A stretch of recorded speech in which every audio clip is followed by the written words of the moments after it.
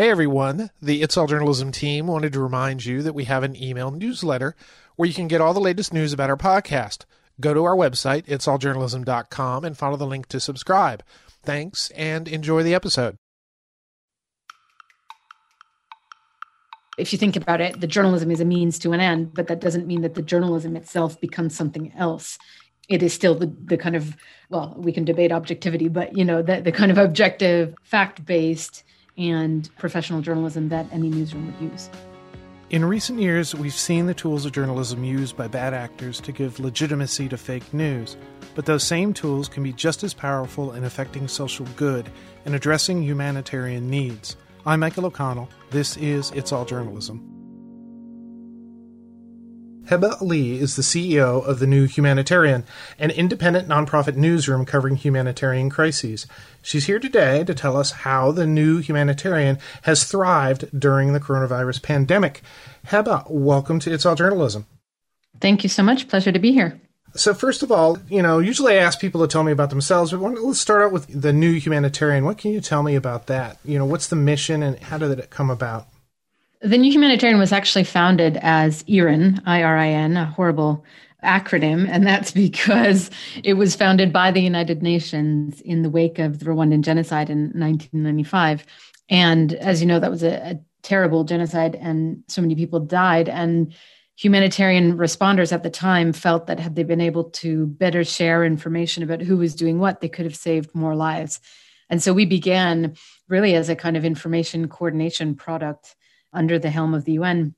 And then over the years and decades evolved to become the bona fide newsroom that we are today, in really moving towards a much more journalistic approach and growing our offices around the world from what was then an East Africa focus and incorporating much more storytelling to our approach. But that mission of really informing the way the world responds to crises has remained. How did you get involved with the new Humanitarian? What's your background? I'm Canadian, actually, raised to Egyptian parents. So I was living in Canada. I had studied journalism and human rights and was working at the time at the Canadian Broadcasting Corporation covering local news. But my heart was always abroad. And one day my dad just put a brochure on my desk about an internship at a UN news outlet that I had never heard of and knew nothing about, but it covered humanitarian crises. And so it married the two worlds that I was interested in, which was marginalized people and human rights issues with journalism. And so I headed off to Senegal to be an intern for this thing with a funny name, and now I run it. So it's been quite a long journey in between, but I'll spare you all the details. It's pretty cool that this started off with something that your father suggested and it turned into your career, I guess. How is your newsroom different than a newsroom for like a for-profit newsroom, somebody that's just covering the general news? I think two things. When I worked at the CBC, I'd show up to work every day, and every day I'd be handed a different topic to cover. And one day it could be climate change, and the next day it was Canadian politics. And the day after it was, a story about some hero in the community. And you never were able to specialize in anything enough to really know that kind of deeper layer. And so from a generalist news outlet to a specialist one, we just have a depth of knowledge that allows our journalism, we hope, to be much richer and ring much truer because we're following it day in and day out. We know what matters. We know, the community that follows these issues. I guess the bigger part, though, is around the motivations for what we do. We're driven by our mission, not by profit. And that might seem small because you'll argue, well, New York Times journalists aren't driven by profit either, but it really does have a pretty profound impact on how you go about doing your journalism and the actual product. You're freed from the pressures of getting eyeballs for the sake of it, and we're much more focused on the impact of our journalism. We certainly face pressures from donors who fund our work in the same way that advertisers or any other revenue stream will put pressure on the way you do your job. And we certainly have challenges around sustainability. But I'd say, as a nonprofit, we have fared much better in the current environment compared to many commercial news outlets because we have a loyal audience that cares deeply about what we do, and that impact of our work, which has, in our case, become even more visible now than it's ever been, allows people to stick with us even through difficult times. So it's really those values that kind of shape the way we go about our work, which is, being really dignified in the way we treat the voices we cover, paying a lot of attention to which voices we're amplifying, ensuring that our journalism is constructive and not sensational. I mean, you could argue that's kind of good practice no matter who you are, but those values and that mission of improving the lives of people affected by crises really drive our work. I definitely see the advantage of having something that you're hyper-focused on, a theme, a topic, these crises that require a degree of understanding and so that you can go deep on them. Would you describe this, is this advocacy journalism or is this something different? No, I absolutely don't think it's advocacy journalism. I understand why people think so. Mission-driven journalism is different. Advocacy means you're going out with a point of view and you're trying to get that point of view across. Mission-driven journalism means you want to have an impact, but you're not determining what that positive impact should be. You're just doing your work in a way that you hope will be a benefit to society. So if you think about ProPublica, for example, they say that they're pro-reform. That doesn't mean that they are going to dictate what reform should take place, but they think that reform in general will lead to better policy for society. So that's the way we approach our work.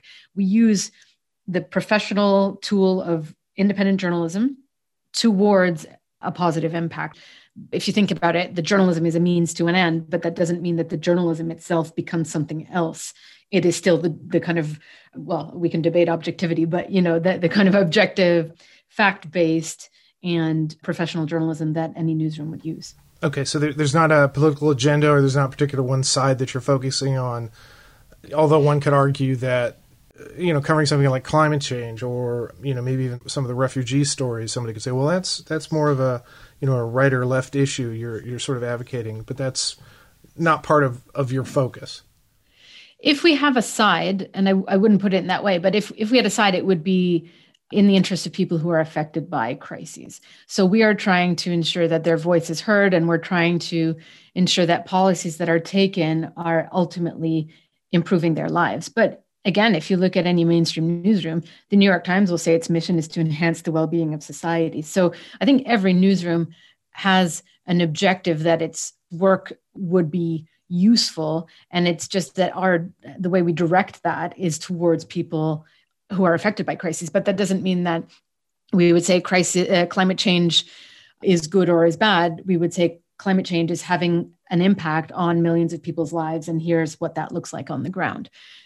I think all journalists today are grappling with some questions around where is the right line in terms of taking a stance on issues. And we saw that in the way the coverage of, for instance, Donald Trump played out in the United States, that it was no longer okay to just say, we're going to report the news objectively and just repeat what he says. If it was factually wrong, more and more newsrooms were taking a stance to say he's lying. And I think we're all starting to ask ourselves questions around that, right? Like, at what point do you say climate change is a crisis? And that's an undeniable fact. We're still having those debates internally about the extent to which we should be ready to take more of a stance, because I think our values are pretty clear when you look at the kind of stuff we cover. But what I can say now is that we err on the side of marginalized people and try to produce journalism that is at their service. Yeah. One of the things about this podcast is, I've been talking to a lot of journalists, for 8 years. And over the last couple of years, I've seen a frustration in some journalists. This idea that the stuff that they're doing doesn't matter. They're not able to tell the whole story. They're not able to advocate for something because they feel that, well, this is really kind of what's important and this is what the story is. So I think I can see how the appeal of this type of journalism, this mission-driven journalism, that using those tools to tell a story, give voice to those populations, to at least cover the issues around those populations that are not usually covered. Exactly. And I think more and more that's the journalism of the future, kind of mission-driven, nonprofit journalism that is of public service. And we saw that in the COVID pandemic, which many have described as an existential threat to the news media industry, a lot of those who emerged from it stronger were nonprofits, because their mission and their public service purpose carried them through. And that was certainly the case for us, where suddenly, our beat was center stage and everyone was waking up to the importance of having reliable information about humanitarian crises. And I don't know that, a mainstream middle-sized American newspaper that's writing the same thing that everyone else is writing is going to have as much of a value proposition in that kind of a crunch. Yeah, I think COVID is going to change. I think we're going to see a lot of impact of that on the way journalists and newsrooms are covering issues, because, obviously there were people who were trying to politicize that story, but at the end of the day, getting accurate information out to people, was incredibly important, and the audience recognized that they needed a source of good information. So, but since you brought up COVID, one of the things that I was looking at through your materials is that the New Humanitarian has thrived during the COVID crisis. How have you been able to do that? I think it's a few things, and I've thought a lot about it and tried to kind of pinpoint exactly what it was, and I don't think there's a silver bullet, but first, as I mentioned, our beat just really matters. And our audience, I know this is the case for many newsrooms, but our audience tripled during the pandemic because people were just yearning for reliable information about crises. And that's not just the international policymakers that usually kind of dominate our audience, but even people in countries affected by COVID. So for instance, Tanzania, we had done a piece about how the true toll of the virus was being hidden by the government, and spoke to doctors and kind of unearthed the real numbers. And that was shared wildly across the country because people were looking for reliable information that they could trust on this, and they couldn't trust their own governments. And so they were looking for that kind of independent, trusted media voice. So that's one example. But I think on a global level, as I said, there's perhaps a renewed recognition of the importance of this kind of work. More broadly, I think, even before COVID, our staffing was extremely decentralized. We have regional editors who are based in the regions that they cover. We try to really avoid covering the world from New York and London, and to have a much more on the ground feel to what we do. And that really saved us because we had a network of freelance correspondents in some 70 countries who were already based in those countries. And so when you could no longer travel, we weren't stuck because we weren't depending on parachuting people in. And so we were able to continue our work. In many cases, of course, there was additional challenges, but in many ways, kind of unhampered compared to stories that I heard, of the BBC trying to set up a makeshift studio in people's homes and everything kind of being out of whack. We were just used to working in a really decentralized way. And I guess the last thing is our business model. We weren't dependent on advertising. And I think that's what a lot of newsrooms really felt the crunch in, and we were dependent on donors who valued our work. And if anything, actually, our funding has gone up through this pandemic because those donors have recognized the need for this even more. So I don't know what, if there are lessons there. Of course, every crisis will have a different set of winners and losers. But certainly, I think the nonprofit model is starting to show where it's more resilient than some of the commercial and for-profit models. I read the story the New Humanitarian had done, how coronavirus hit aid in a Yemeni doctor's diary. It's very powerful. Can you sort of talk about that story, how that came about, and, how that's sort of an example of the type of work that you can do? Absolutely. And I'm glad you pointed that one out because it's one that we're really proud of. And it actually just recently won one World Media Award. We went into it really wanting to show how Corona took over the life of this community in southern Yemen and what Corona looks like in a place that had already been decimated by years of war and economic collapse. And that was just more broadly, when the pandemic hit, one of our real priorities, especially at the time when it was just starting in Europe, was to remind the world that this could be even worse and much, much worse in other parts of the world that won't have the same infrastructure, the same medical facilities, the same resources. And this was the case study of that, really. And it came about just because a journalist we had worked with before was in Aden, and when the virus hit, and she had known that a doctor that she had already been in touch with was keeping a diary. And he hadn't been comfortable handing it over because he was, I think, worried about how it would be handled. And that's where those values that I talked about earlier come in, where he ultimately trusted us to give us his story because he knew, or he felt confident that we would treat it with dignity and with respect. And it was super long, unedited. It took a lot of work to put it into the format that we ultimately published, but we felt it was a really powerful example of I guess the universal story that we've all gone through, where at first it's no big deal, and then there's confusion about the symptoms, and then some desperation. And then there's this line in the story about people dying like dominoes that just never, it's just stuck in my mind. And I think we've all kind of gone through that cycle. But then you take that and you put it in another context in which you start to realize that coronavirus was not the great equalizer that everyone initially thought it was, because in places like southern Yemen, you don't have electricity much of the time. The medical service is completely destroyed. And then you get this really intimate look at what that means. And so through the story of Corona, we can tell the wider story of what it means to live in a crisis zone. And also a very personal story. And good journalism is always kind of about showing people somebody's life and sort of having them tell their story. And that's something that I just took away from it. Like I said, it was really powerful. During 2020 in the United States, there were all of the Black Lives Matter protests, there, calls for social justice. How has the new Humanitarian covered that?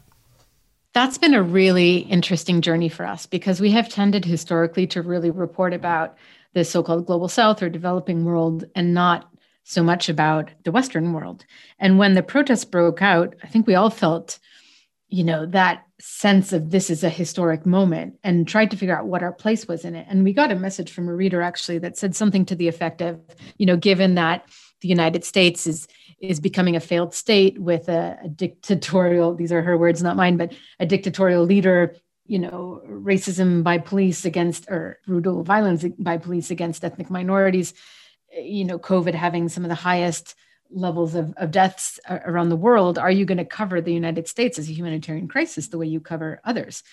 And we had a big debate about that internally, because, it raised a lot of questions about the assumptions we make about what is a crisis, and who are vulnerable people, and who are the kind of powerful people who've gotten it right.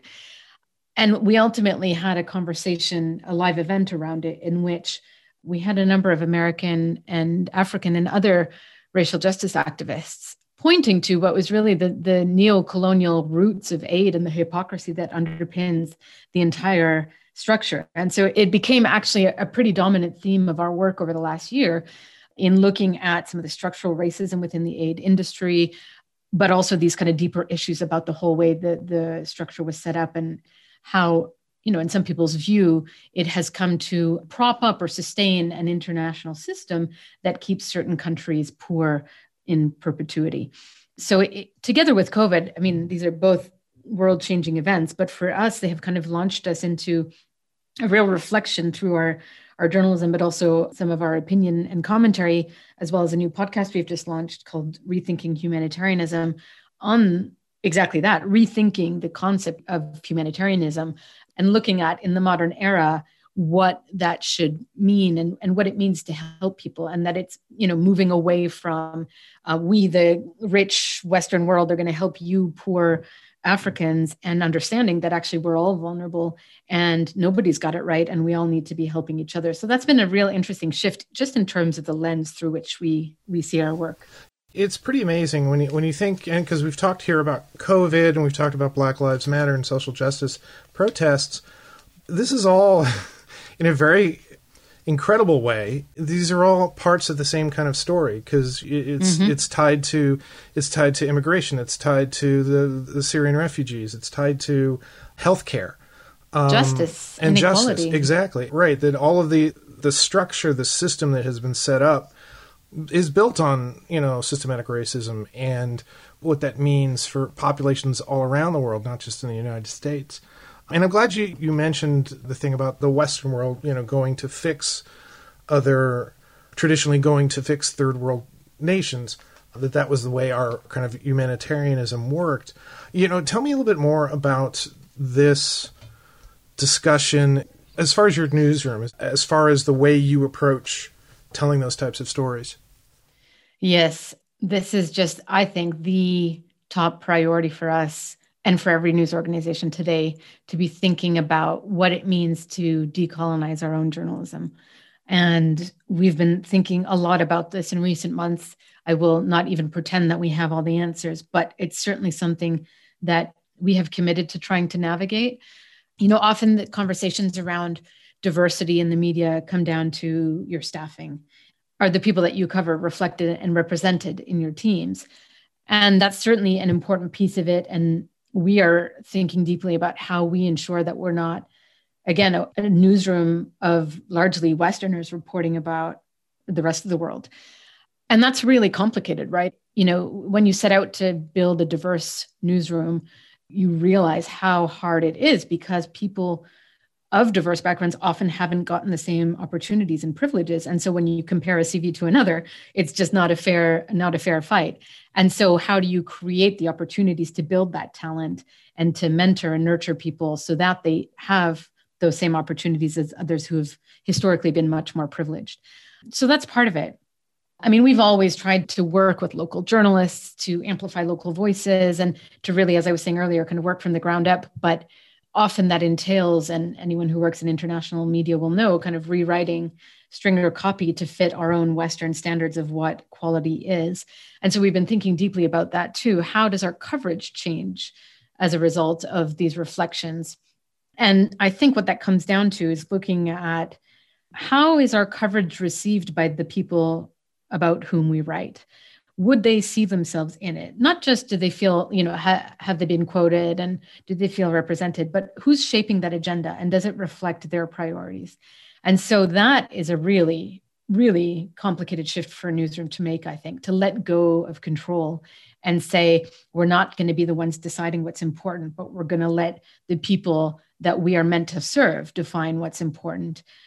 And so that's the kind of shift, the journey that we're seeking to go on now is to think about, and we're actually hoping to convene other newsrooms and have this reflection together, but to think about how can we make that happen in our day-to-day journalism? What are the products that come out of that? And I think because of our values and our kind of very locally grounded approach, we're in a good position to drive that agenda forward or at least contribute to that conversation. It's really interesting because, especially from a nonprofit newsroom, you're relying on donations from organizations that maybe have a particular, we want to make sure that this audience is covered or that these types of stories are being told. And so if the newsroom begins to open up and allow the people that you're trying to serve, that you're trying to help, sort of drive the narrative, and maybe I'm imagining something that's not really an issue. Do you think that's something that would be a concern? I think it's the opposite. I think it'll open up new funding opportunities because there are more and more donors today who are also recognizing the shifts in the world around us and who want to be contributing to that decolonization agenda and that anti-racism agenda. And they want to support initiatives in journalism and other efforts to get those voices heard. So I think it's not the driver for doing it, but I think we'll certainly be it's never easy to fundraise, but I think it will be potentially easier to fundraise for some of this work because it's such an obvious need right now. And very few people are questioning whether it should be done.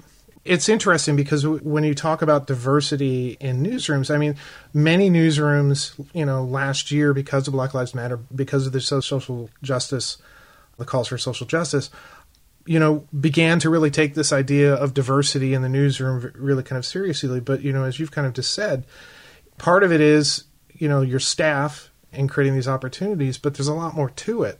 And I think this is a process that's not just going to be handled by hiring 10 new people of color. It's going to be a whole sort of tectonic shift of the newsroom, I think. This is not something that's going to be fixed in a couple of months. A couple of years ago, 2019, I kind of fell down this rabbit hole with the podcast because we had these series of interviews, and the word that kept popping up was empathy.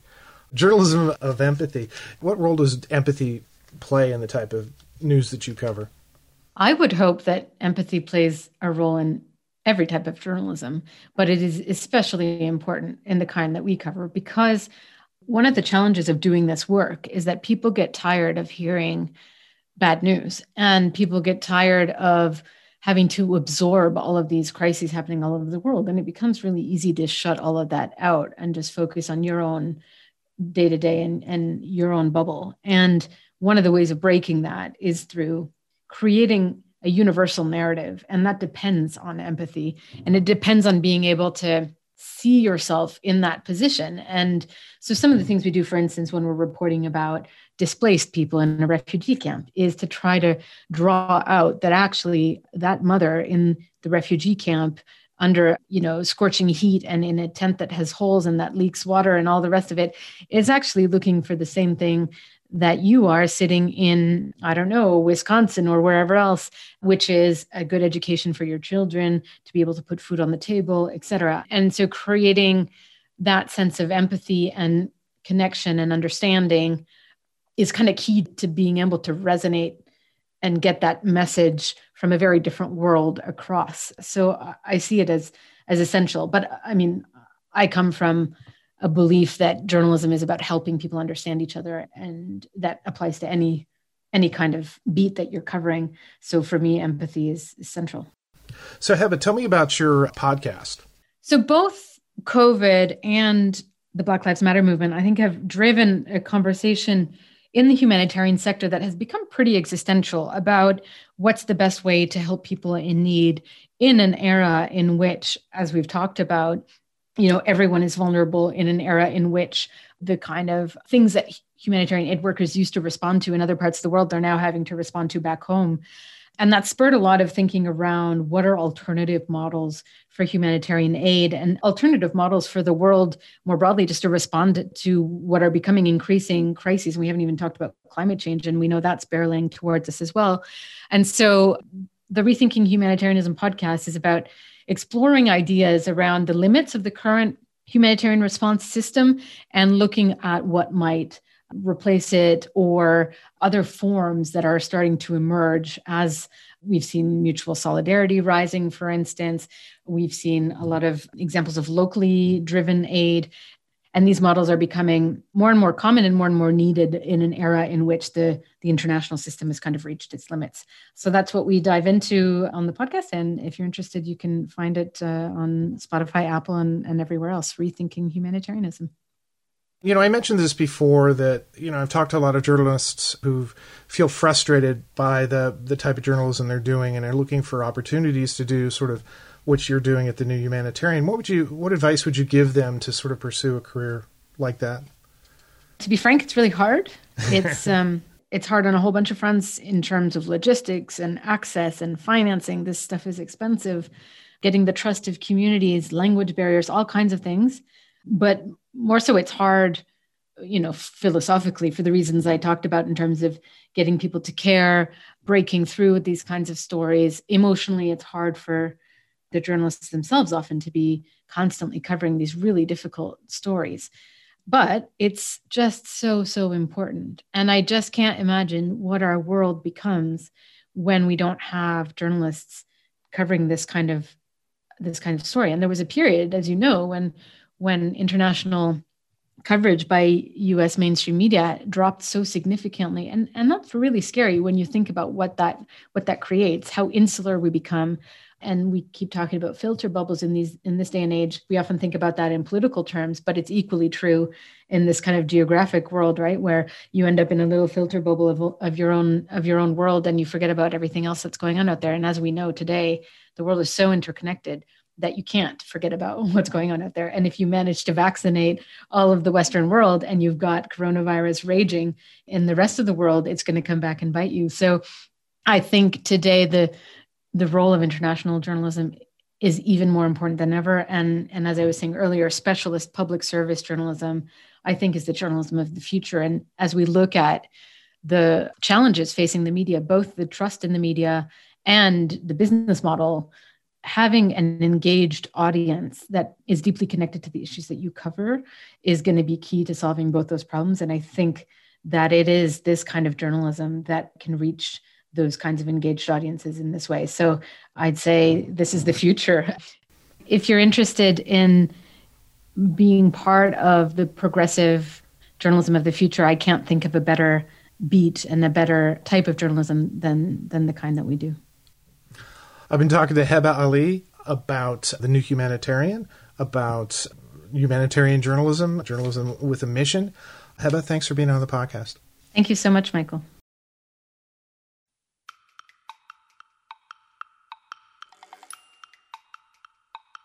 You've been listening to It's All Journalism, a weekly podcast about the people who make the news. You can find out more about us and download past episodes at itsalljournalism.com. While you're visiting our website, sign up for the It's All Journalism newsletter. You'll get all the latest info about our podcast, including episode notes and news about live events and upcoming interviews. Go to itsalljournalism.com to subscribe. Speaking of subscribing, you can subscribe to our podcast on Apple Podcasts, Podcast One, Spotify, SoundCloud, Google Play, and pretty much anywhere good podcasts are found.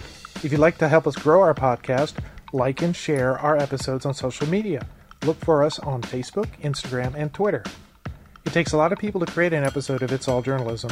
Nicole Grisco produced this episode. Amber Healy wrote our web content. Nick Capre wrote our theme music. Lamia Brust helped with our booking. Steph Thomas is our social media manager. And I'm your host, Michael O'Connell. Thanks for listening.